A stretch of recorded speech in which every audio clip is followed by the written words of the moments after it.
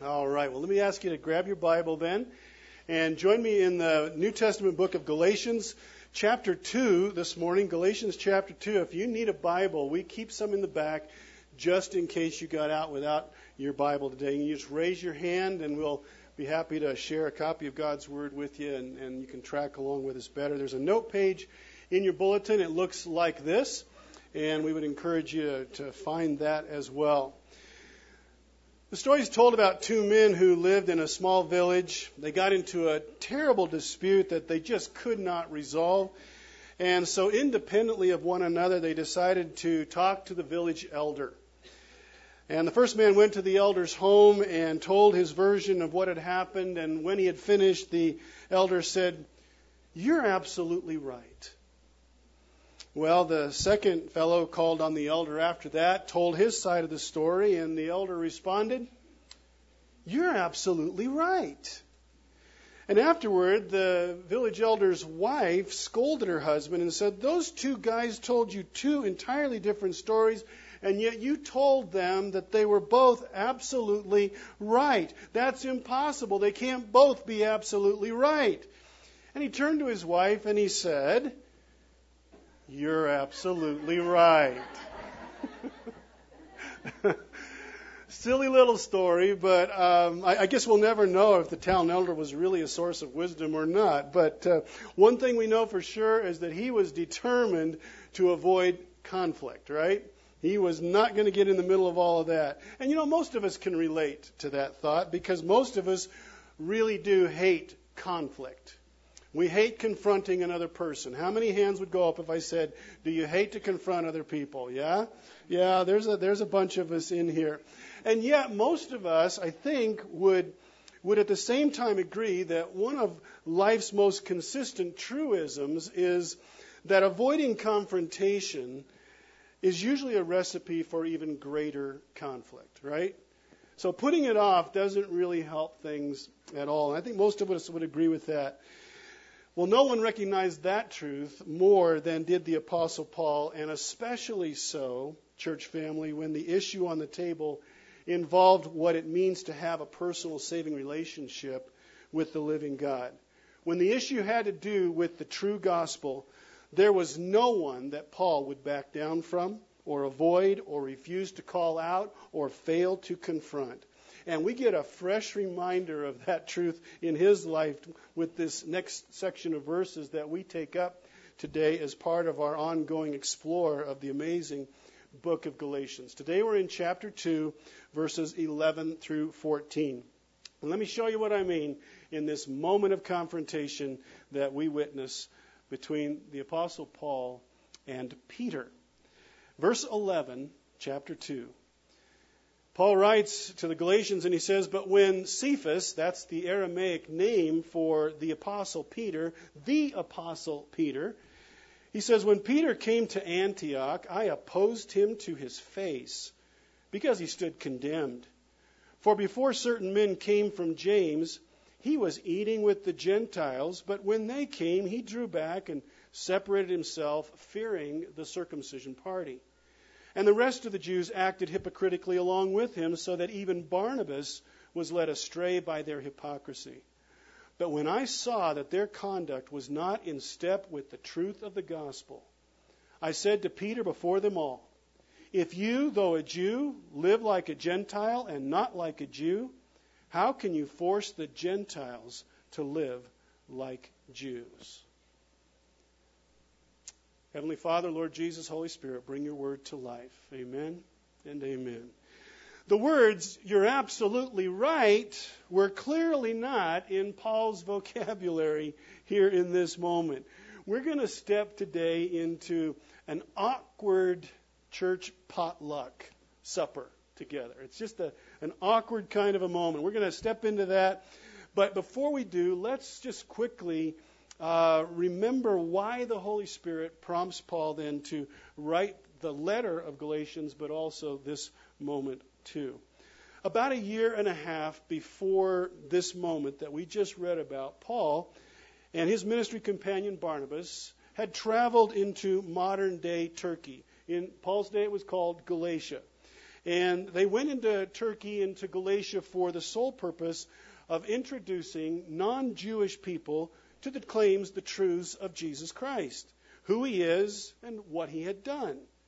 They told the Galatians in several key cities that Jesus, as God in the flesh, had come into the world to make a personal relationship with a holy God possible between sinful persons and himself. Paul told them how Jesus died for sinners on the cross, that he was buried, that he rose the third day, proving that he was more powerful than the sin in anyone's life, and indeed more powerful than death itself. Anyone who believes, Paul says, simply believes, that's it, puts their faith in this loving, gracious gift that God has given to us through Jesus, is instantly forgiven, saved, and given an eternal gift, the gift of life, both now and life with the Lord God forever. Amen and amen. We've taken this true gospel message that Paul and Barnabas carried into Galatia. We have taken that message and we've condensed it down into this. Jesus plus nothing equals everything. Let's say it together because we believe it together, right? Let's say it out loud together. Jesus plus nothing equals everything. Amen and amen. That's all we really need to know, right? Well, no sooner do Paul and Barnabas return to their home church in Antioch, having planted several Gentile churches in these key cities in Galatia. No sooner does that happen than the Jewish false teachers come in behind Paul. They're called Judaizers, and they come in behind Paul, and they start preaching another message, another gospel. Their message, Jesus plus other things equals everything. In other words, in order to be accepted by God, really be in a right relationship with God and loved by God, these non-Jewish Christians, so said the Judaizer, these non-Jewish Christians need not only to have Jesus, you need Jesus, but you need to also follow all of the Jewish rules and traditions and dietary practices and other customs of the Jewish people. Only then can you really be sure that you are saved. That was the Judaizers' message that came in behind Paul. Well, this was a wholesale corruption of the true gospel. Nothing can be added to what Jesus has done for us by the cross and by his resurrection. Nothing can be added to that to make it better, can it? In fact, when you add to the gospel, the true gospel, what do? You actually take away from it. And that's what the Judaizers were doing. He did it all, and he did it once for all. Amen? Amen. We can't do anything to make God love us more. We can't do anything to make him want us more than he has already loved us and wanted us through faith in Jesus. When we add anything to Jesus, like the Judaizers were attempting to do, we actually turn salvation by grace through faith in Jesus into good works, and good deeds equals salvation. We abandon the freedom of the true gospel and we replace it with an enslaving legalism. And we don't want to be a part of that. And nor did Paul. When Paul learns that these Judaizers have done this, he fires off this letter. It's to be copied and then it's to be circulated among these several Galatian churches. The seriousness of what's at stake is unmistakable almost from the very beginning. Look at chapter 1, verse 6. Paul writes, I'm astonished that you are so quickly deserting him who called you in the grace of Christ and are turning to a different gospel. Not that there is another one, but there are some who trouble you and want to distort the gospel of Christ. But even if we or an angel from heaven should preach to you a gospel contrary to the one we preached to you, let him be what? Let him be accursed. Let him be doomed forever. Do you think Paul is fired up here? I mean, he is really fired up, and he's fired up for good reason. All that God's salvation is about, Jesus plus nothing equals everything, all of that is on the line.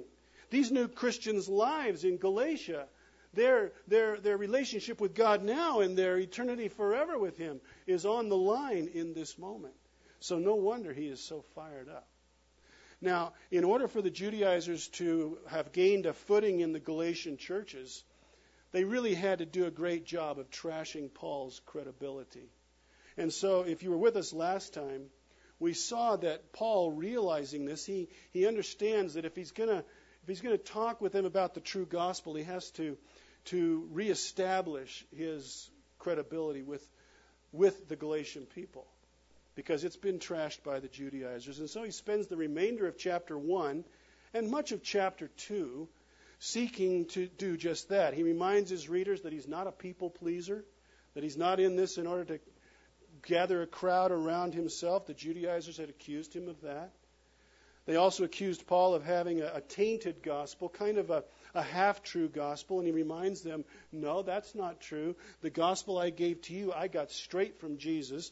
Jesus gave it to me, and I gave it to you. It's not a half gospel. It's the full truth about Jesus. And then he reminds them about his own life toward the end of chapter 1. Reminds them that it was Jesus who knocked him off a horse on the road to Damascus and literally turned his life upside down and inside out. Transformed his life by the power of the true gospel. The one-time Christian killer was now the Jesus proclaimer. And he reminds them of the power of the true gospel. And then in chapter 2, verses 1 through 10, Paul tells the Galatians that after he got back to Antioch, after being with them, he then even goes up to Jerusalem, up to where Christianity was born, and he visits the original disciples, the first disciples of Jesus. And he visits the church leaders there in Jerusalem, just to confirm that what he is sharing is the gospel that Jesus gave, just to make sure that he's not preaching something different than they're preaching. So let's do this. Keep your finger tucked here in Galatians. Let's run back to the book of Acts for a moment and take a look at this meeting that Paul has in Jerusalem with those church leaders. Acts chapter 15. Keep a finger here, but we'll be right back. But let's go to Acts chapter 15. We learn more about this meeting in Jerusalem that Paul and Barnabas are going to go to. Verse 1, chapter 15. And again, we're just laying the groundwork for what's about to be new material for us in chapter 2. Verse 1, chapter 15. But some men came down to Antioch, that is to Paul's home church, down from Judea, and they were teaching the brothers, unless you're circumcised according to the custom of Moses, you cannot be saved. Now that was the Judaizers' message. Jesus plus other things, right, equals everything. And after Paul and Barnabas had no small dissension and debate with them, Paul and Barnabas and some of the others were appointed to go up to Jerusalem to the apostles and the elders about this question. So being sent on their way by the church, they passed through both Phoenicia and Samaria, describing in detail the conversion of the Gentiles, and brought great joy to all the brothers. When they came to Jerusalem, they were welcomed by the church and the apostles and the elders, and they declared all that God had done with them. But some believers who belonged to the party of the Pharisees rose up and said, "It is necessary for those Gentiles to be circumcised and to order them to keep the law of Moses." Verse 6. The apostles and the elders were gathered together to consider this matter.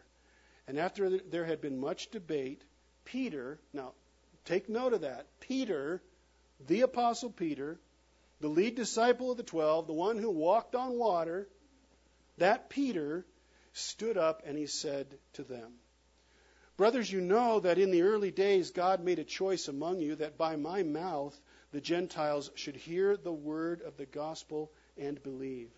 And God, who knows the heart, bore witness to them by giving them the Holy Spirit, just as he did to us. And he made no distinction between us and them, having cleansed their hearts by faith." What is that, church family? That is Jesus plus nothing equals everything. So that's the true gospel. Peter says, that's what we've been giving. Now, verse 10. "Now, therefore, why are you putting God to the test by placing a yoke on the neck of the disciples, that is the Gentiles, that neither our fathers nor we have been able to bear?" We Jews couldn't keep the Mosaic law. Why would you put that on the Gentiles? Verse 11, "But we believe that we will be saved through the grace of the Lord Jesus, just as they will." Stop right there. Peter's words are powerful. And the question of whether Gentiles needed Jewish rule keeping to supplement Jesus' saving work on the cross has been answered in this moment, at this meeting, at this gathering. Now, if we go back to Galatians, to chapter 2, your finger is still there. Let's go back there. Find verse 7. Because Paul summarizes this whole thing himself, beginning in verse 7. When they saw that I had been entrusted with the gospel to the uncircumcised, that would be to the Gentiles, just as Peter had been entrusted with the gospel to the Jews, for he who worked through Peter for his apostolic ministry to the Jews worked also through me for mine to the Gentiles. And when James and Peter and John, who seemed to be pillars, perceived the grace that was given to me, they gave the right hand of fellowship to Barnabas and me, that we should go to the Gentiles and they to the Jews. They only asked us to remember the poor, the very thing I was eager to do. The clear ruling of the Jerusalem Council was that no matter who went and no matter to whom they went, all would carry the same message, which was what again? Yes, that would be the message that they would carry. So in a chapter and a half, Paul has done his best to show the Galatians why he is still trustworthy, still a credible witness to the only Jesus, the only salvation that these Gentiles in Galatia would ever need to know about. The Judaizers, in fact, are actually the ones with no credibility, and they're the ones who are promoting a false gospel. And then, as if to bring closure to all of this, so that he can really go in and talk about what he wants to talk about with his Gentile friends, which is Jesus only, in order to do that, he's going to establish one more time, by another means, his credibility to his readers. Paul tells them about a confrontation that he has with the esteemed Apostle Peter, a confrontation that we just read about in verses 11 to 14. And as he tells the Galatians about this confrontation, he's not trying to brag, he's not trying to show off, he's not trying to make himself to be all that. He's simply trying to demonstrate with one more example that he's not only an apostle with authority and credibility, but he even had to reprimand Peter on one occasion. The Galatians weren't getting a lesser apostle when they got Paul. They were getting a first-tier apostle. He thinks that this will, by sharing this incident, that it'll further confirm to his friends that he really is a reliable witness when it comes to the true gospel. So we pick up the story, verse 11. But when Cephas, that is Peter, came to Antioch, I opposed him to his face because he stood condemned. Right away, that doesn't sound good, right? That doesn't sound good at all. If Paul were writing today, he would say, when Peter came to Antioch, I had to get up in his grill. I mean, I had to go at him face to face, me and Peter. That's what he says. Because he was condemned. He was guilty. You know, we've all had to have those face-to-face confrontations from time to time, right? They're never pleasant. Never pleasant. The village elder in our story at the very beginning was fond of saying, "You're absolutely right." He said that to everyone, but not Paul. He's not going there. So what was the cause of this clash between two brothers, two apostles? Well, sometime after the Jerusalem Council decision that we just looked at a moment ago, but not very long after, Peter actually travels north from Jerusalem to Antioch, where Paul and Barnabas are pastoring the church in that city. And the reason for Peter's going up to Antioch is never given. We don't know why he went, but we know from the Greek verb tenses that in this section that this is not some quick overnight stop while Peter's on his way to somewhere else. He's actually going to hang out in Antioch for a while. And so he's been with the folks of this church family, which is made up of both non-Jewish and Jewish believers. and he's been with them for a while. He's just doing life with them like we do life here, loving God together, investing in each other, finding places to serve, and enlarging the kingdom. He's just doing life with them. And he's doing it with them in the atmosphere that comes with Jesus plus nothing. It's an atmosphere of great freedom. All those ethnic distinctions between Gentiles and Jews is evaporated. It's not there. It's just people loving Jesus together. And then Peter's enjoying that. And remember again his impassioned words that we read out of chapter 15 of Acts. Just remember one more time. What did he say? Now, therefore, why are you putting God to the test by placing a yoke on the neck of the Gentiles that neither our fathers nor we have been able to bear? But we believe that we will be saved through the grace of the Lord Jesus, just as they will. Those were Peter's words. That was his heartfelt conviction. And it results in this moment in sweet intimacy and fellowship and oneness. Peter, a dyed-in-the-wool Jewish man, but enjoying rich fellowship with Gentile believers in Antioch. And Paul goes on to tell us that just like it's so common in churches today, there were meals that were shared frequently in the Antioch church. The people loved to get together and eat. Do you know any church family that likes to do that? How about this church family? We find lots of ways to get together to eat, don't we? And we eat a lot together. We share meals together in various ways and in various locations, and we create events so that we can do that. And our life groups, a number of our life groups do this. Some of them have to eat every week together. They just have to do it that often. And so that was happening in Antioch. And Peter, though he was a Jewish man to the core, because of the true gospel, he has stepped fully into the fellowship and the life and the fun and the food of this Gentile church family, these brothers and sisters. There's Jews in this church family, but there's a lot of Gentiles. He ate whatever was set before him, and whoever was sitting beside him, he was just okay with that. That had not always been true. Before Peter knew Jesus, he would never have done any of this. He would have never fellowshiped with a Gentile. But now he doesn't care. Common faith in Jesus had torn down all these dividing walls that for centuries had separated the Jew from the Gentile. And he had no doubt participated in a number of meals by this time with this family and had worshipfully gathered together and had shared communion with the believers of this church family. And yet Paul says, I opposed him to his face because he stood condemned. Why was he condemned? What had he done? Verse 12.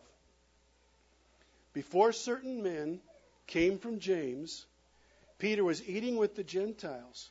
But when they came, he drew back and separated himself, fearing the circumcision party. Well, that's what he did. The certain men, who are they? The certain men who have come down from Jerusalem, who are they? Hey, they're the Judaizers, right? You're with me there. They're the Judaizers. They've come down to Antioch, claiming to be from James, Paul says, who was Jesus' half-brother, and he's the lead pastor of the Jerusalem church. We know that they're not from James because James had been part of the Jerusalem council. James was a dyed-in-the-wool, Jesus plus nothing guy. So they're lying. These men were of the party of the circumcision, part of the Jesus plus other things equals everything party. And not only are they teaching a false gospel, but they're actually saying that James and the group in Jerusalem are supporting them, which was an absolute lie. But so committed are they to the old Jewish ways, the customs, the ceremonies, the traditions, the rituals, that they've lived with their whole life, that they just can't let go of those. And so they take Jesus, but they hold on to their legalistic, works-based relationship with God through the rules of Judaism. Now, Peter understood them, and he understood what was going on, which is what makes what happens now even more remarkable. When the Judaizers came to Antioch, we're told by Paul that Peter began to draw back and separate himself from the Gentiles, fearing this Judaizer party. Drew back. Paul chose that word very carefully. It's a Greek word to describe a strategic military retreat, the word he used. In other words, Paul says that in a careful, gradual, calculating way so that he wouldn't attract attention, Peter began to pull back from the Gentiles now that the Judaizers were on the scene. He found excuses to stop accepting their invitations to go to the potluck dinners. He found reasons not to join them in other activities that they were doing. Just kind of hanging out with the Jewish crowd. And Paul says finally he just separated himself altogether. Now again, Peter's behavior is rather baffling, isn't it? Don't you, in light of what we just read that he had said, it's kind of hard to imagine that this would be Peter. But Peter does this. And Paul tells us why he does it. He says Peter was what? Afraid, wasn't he? He's afraid of the Judaizer party, the circumcision party. Afraid. In what way would Peter have been afraid of this group? Certainly not afraid that they were going to kill him or arrest him and throw him in prison, because they saw value in the person of Jesus. They're not going to do that. The most the Judaizers could do would be to go back to Jerusalem and trash Peter's good name, ridicule him, malign him back home, try to discredit him and damage his authority and his credibility so that he wouldn't have as much influence, just like the Judaizers had done to Paul in Galatia. That was the most they could do to him, and yet that was enough for Peter. Peter was afraid of exactly that. Afraid of losing his good name, his standing amongst the Jewish community. He was afraid of that. Afraid of losing his reputation at the hands of this self-righteous group of religionists whose doctrine was flat out heretical and whose tactics were deceitfully sinful. He's afraid of them and afraid of what they'll do to his good name. Now, are we surprised that Peter would react like this? Are you surprised that Peter would do this? I mean, this is the man who Jesus changed his name to what? The Rock, right? This is the guy we're talking about. Are you surprised that he would cave in to the fear of these Judaizers? I mean, it kind of takes us back. Takes me back. But the Peter that we have come to know from the pages of Scripture often did battle with his old self and his new self in Jesus. They kind of fought, didn't they? Just like happens in your life and mine. Our old person, the old person that we were before we knew Jesus, battles with the new person we are in Jesus. And so Peter would pendulum back and forth on the pages of Scripture from moments of great courage and daring and fiercelessness and resolve to feelings of weakness and backpedaling and retreat and fear. In one moment, he is under divine inspiration, declaring that Jesus is the Christ, the Son of the living God. He's the Rock. And in the next breath, he's saying, Jesus, you can't die on a cross. You're God, but I'm not going to let you do that.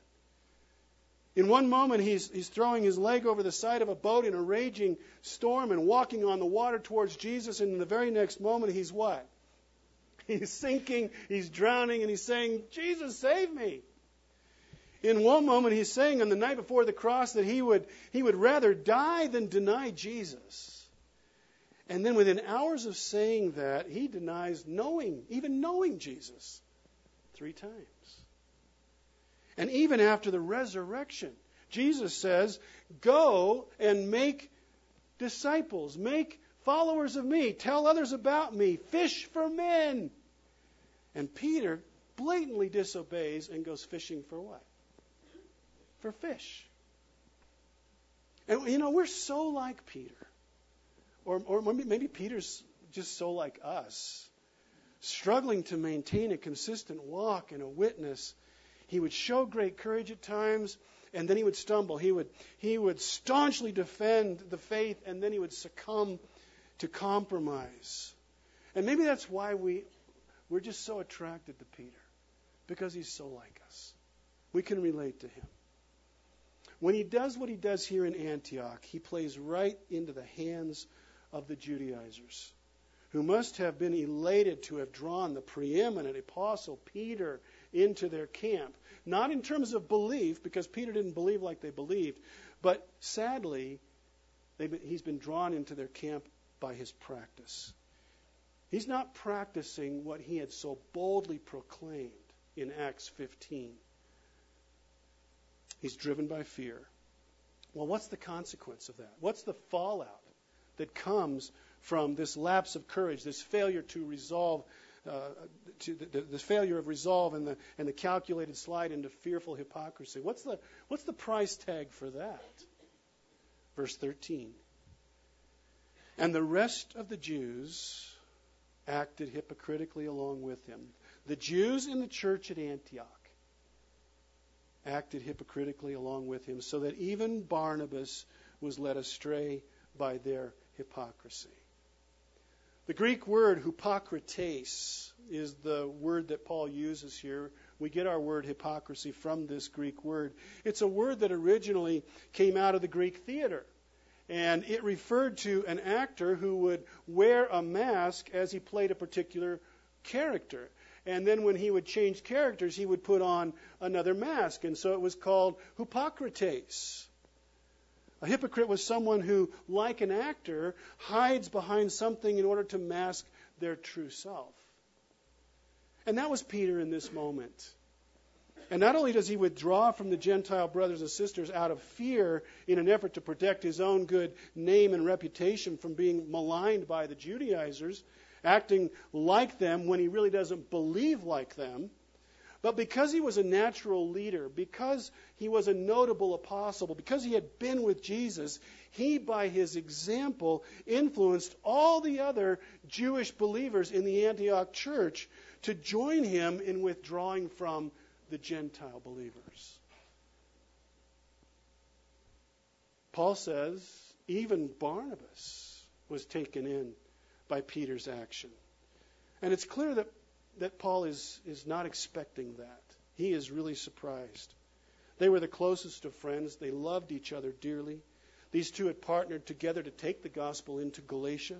They had gone together to the Jerusalem Council. They had shared that decision, Jesus plus nothing equals everything message. They were now co-pastors in Antioch.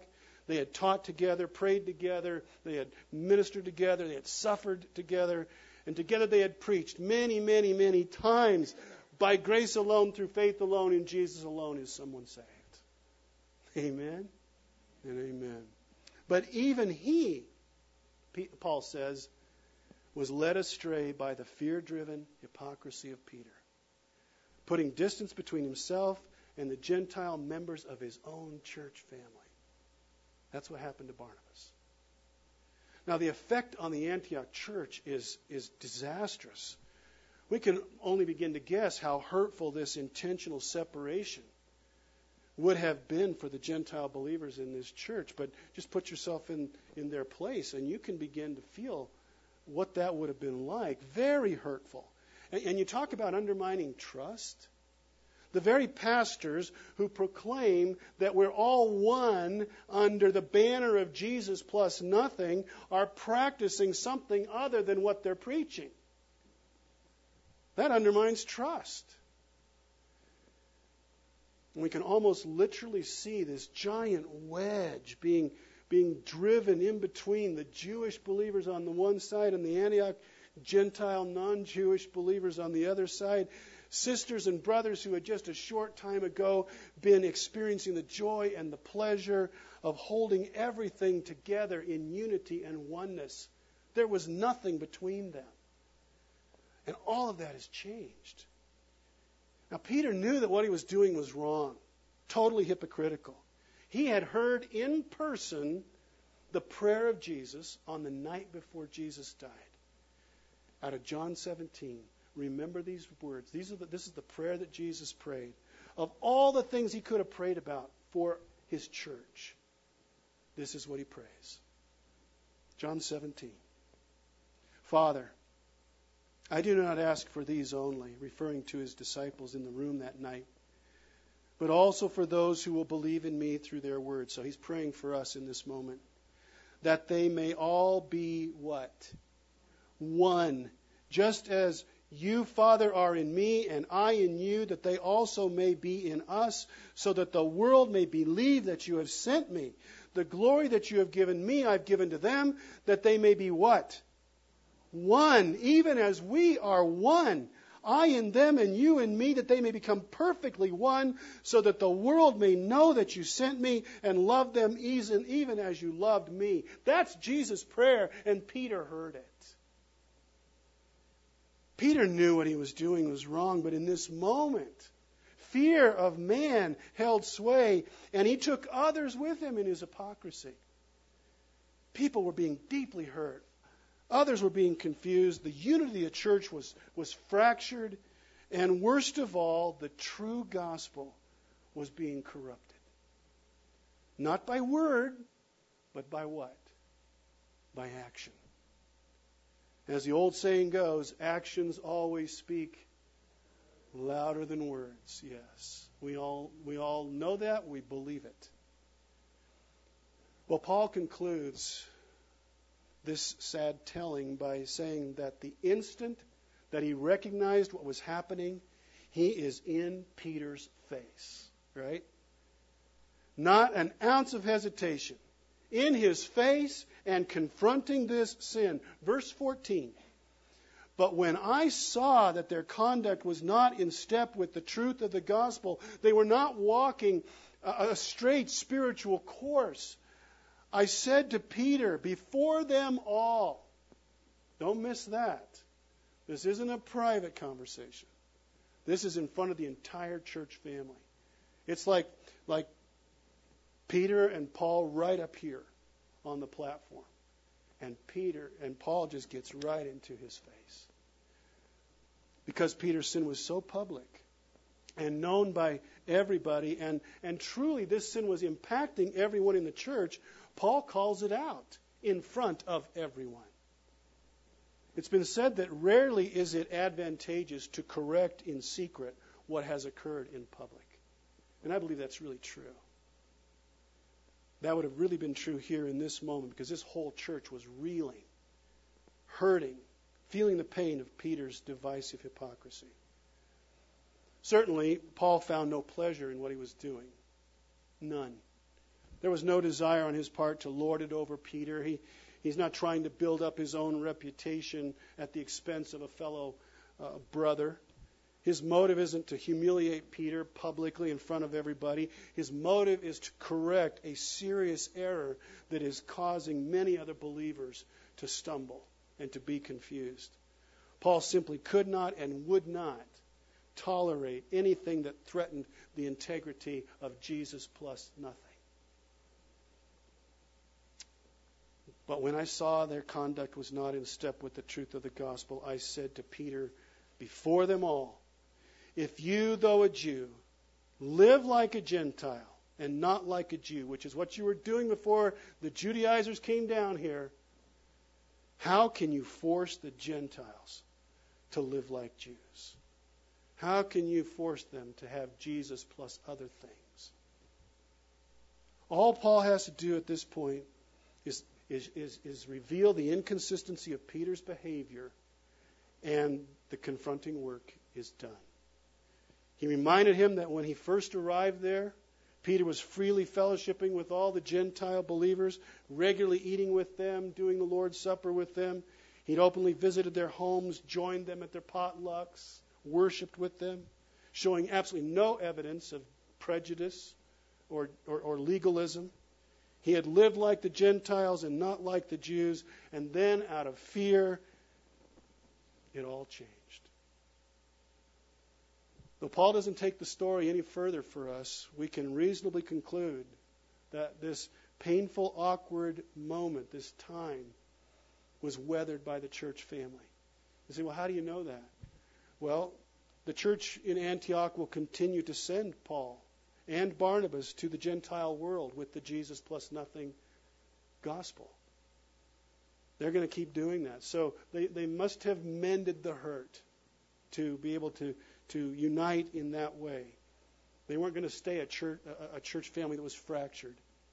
And then when Peter writes his New Testament letters, he speaks of Paul in the most respectful and esteeming way, indicating that there's no residual hangover of resentment against Paul.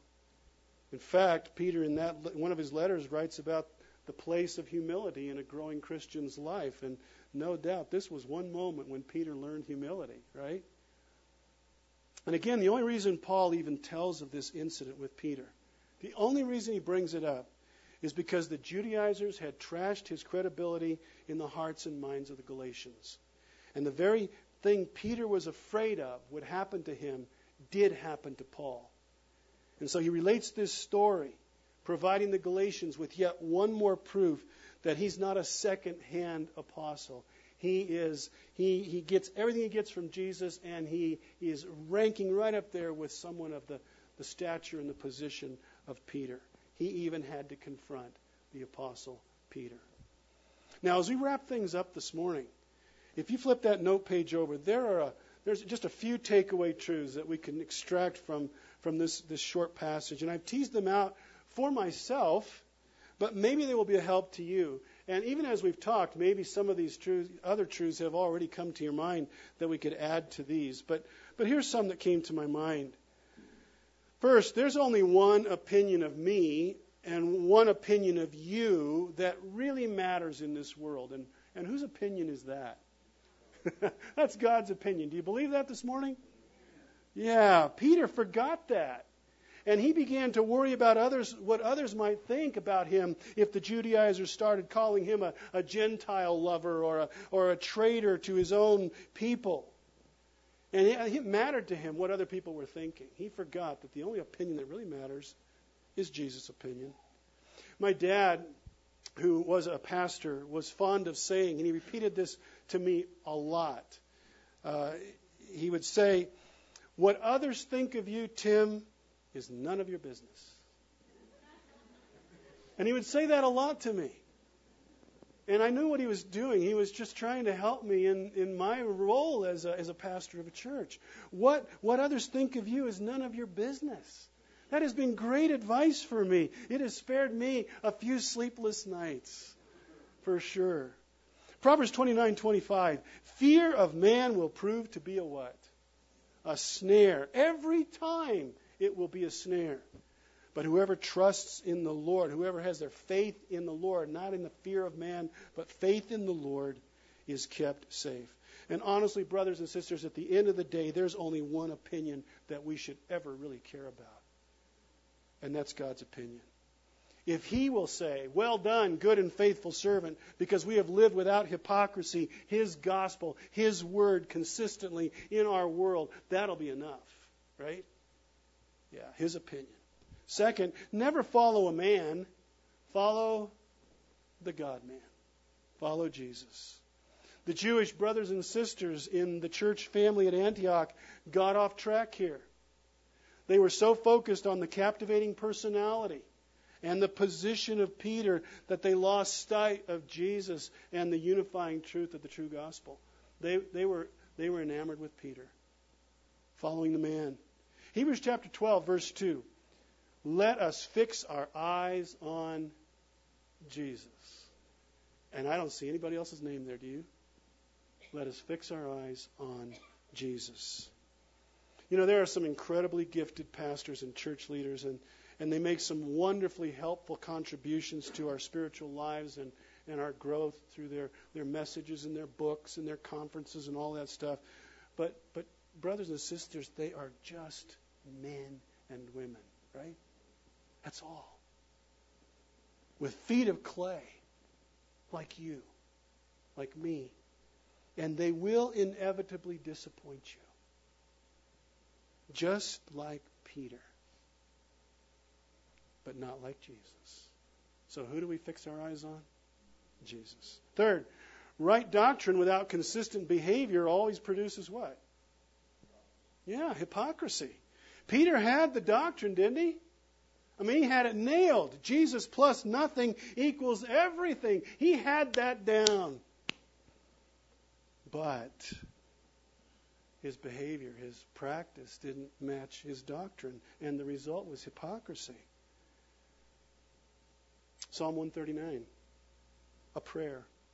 Search me, O God. Know my heart. Test me. Know my anxious thoughts. See if there is any offensive way, any sin in me, and lead me in the way everlasting. Matthew 7, verse 5. You hypocrite, first take the plank out of your own eye, then you'll see clearly to remove the speck from your brother's eye. We must ever be asking the Lord to search our hearts and scrutinize our behavior so that we witness of Jesus as much by our walk as we do by our words. Yes? Right doctrine without consistent behavior is hypocrisy. Fourth, live for Jesus like you're always being watched. Why? Because you are being watched. Right now you're being watched. Right now I am being watched. What Peter did before and after the Judaizers pulled into Antioch was carefully being observed by everybody in that church.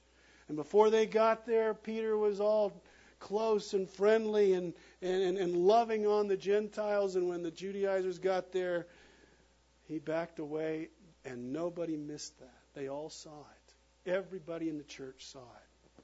His life was on display, a living letter, if you will, of Jesus. And everybody was reading the letter. The same is true for you and me, is it not? Today, right now, you are a living letter if you know Jesus as your Lord and Savior, and you're being read every day. Not just by what you say, but by how you live. Matthew 5:16, Jesus says, in the same way, let your light shine before others so that they may see your good works and do what? Give glory to God. Not to you, but to God. Hebrews 4:13, nothing in all creation is hidden from God's sight. Not even you, me. Everything is uncovered and laid bare before the eyes of Him to whom we must give an account. We live for Jesus like we're always being watched because why? We're always being watched. Last, compromising God's truth only weakens. It never strengthens. And that comes out of this passage too. Peter's actions driven by fear and will lead to compromise of the true gospel. Jesus plus nothing was distorted by Peter's actions into Jesus plus other things. And a church that had known the beauty and the power and the joy of vastly different people living in unity and harmony and oneness together, that was split right down the middle of its ethnic life. The church was just separated like you'd put a wall right down the middle of this church. Jews on one side, Gentiles on the other. And in that condition, this church instantly lost its voice in the world to lost and dying people who needed Jesus. They had no voice. 2 Corinthians 6:17, so leave the corruption and the compromise. Leave it for good, says God. Don't link up with those who will pollute you. I want you all for myself. May we learn from Peter today.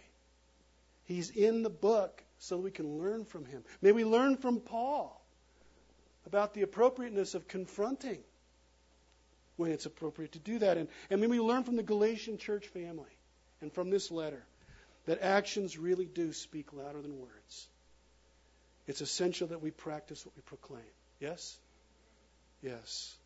So that a dying world will really know that Jesus plus nothing equals everything. Amen? Let's pray together. Oh, Heavenly Father, Lord Jesus, Holy Spirit, thank you for an intensely practical time together in your Word. Every one of us bump up against these issues every single day. We know the truth. The question is, are we living it? How are we doing that? Are we pointing people to you? Are we fleshing out Jesus plus nothing? May it be so. Fill us with your Spirit so that it can be so.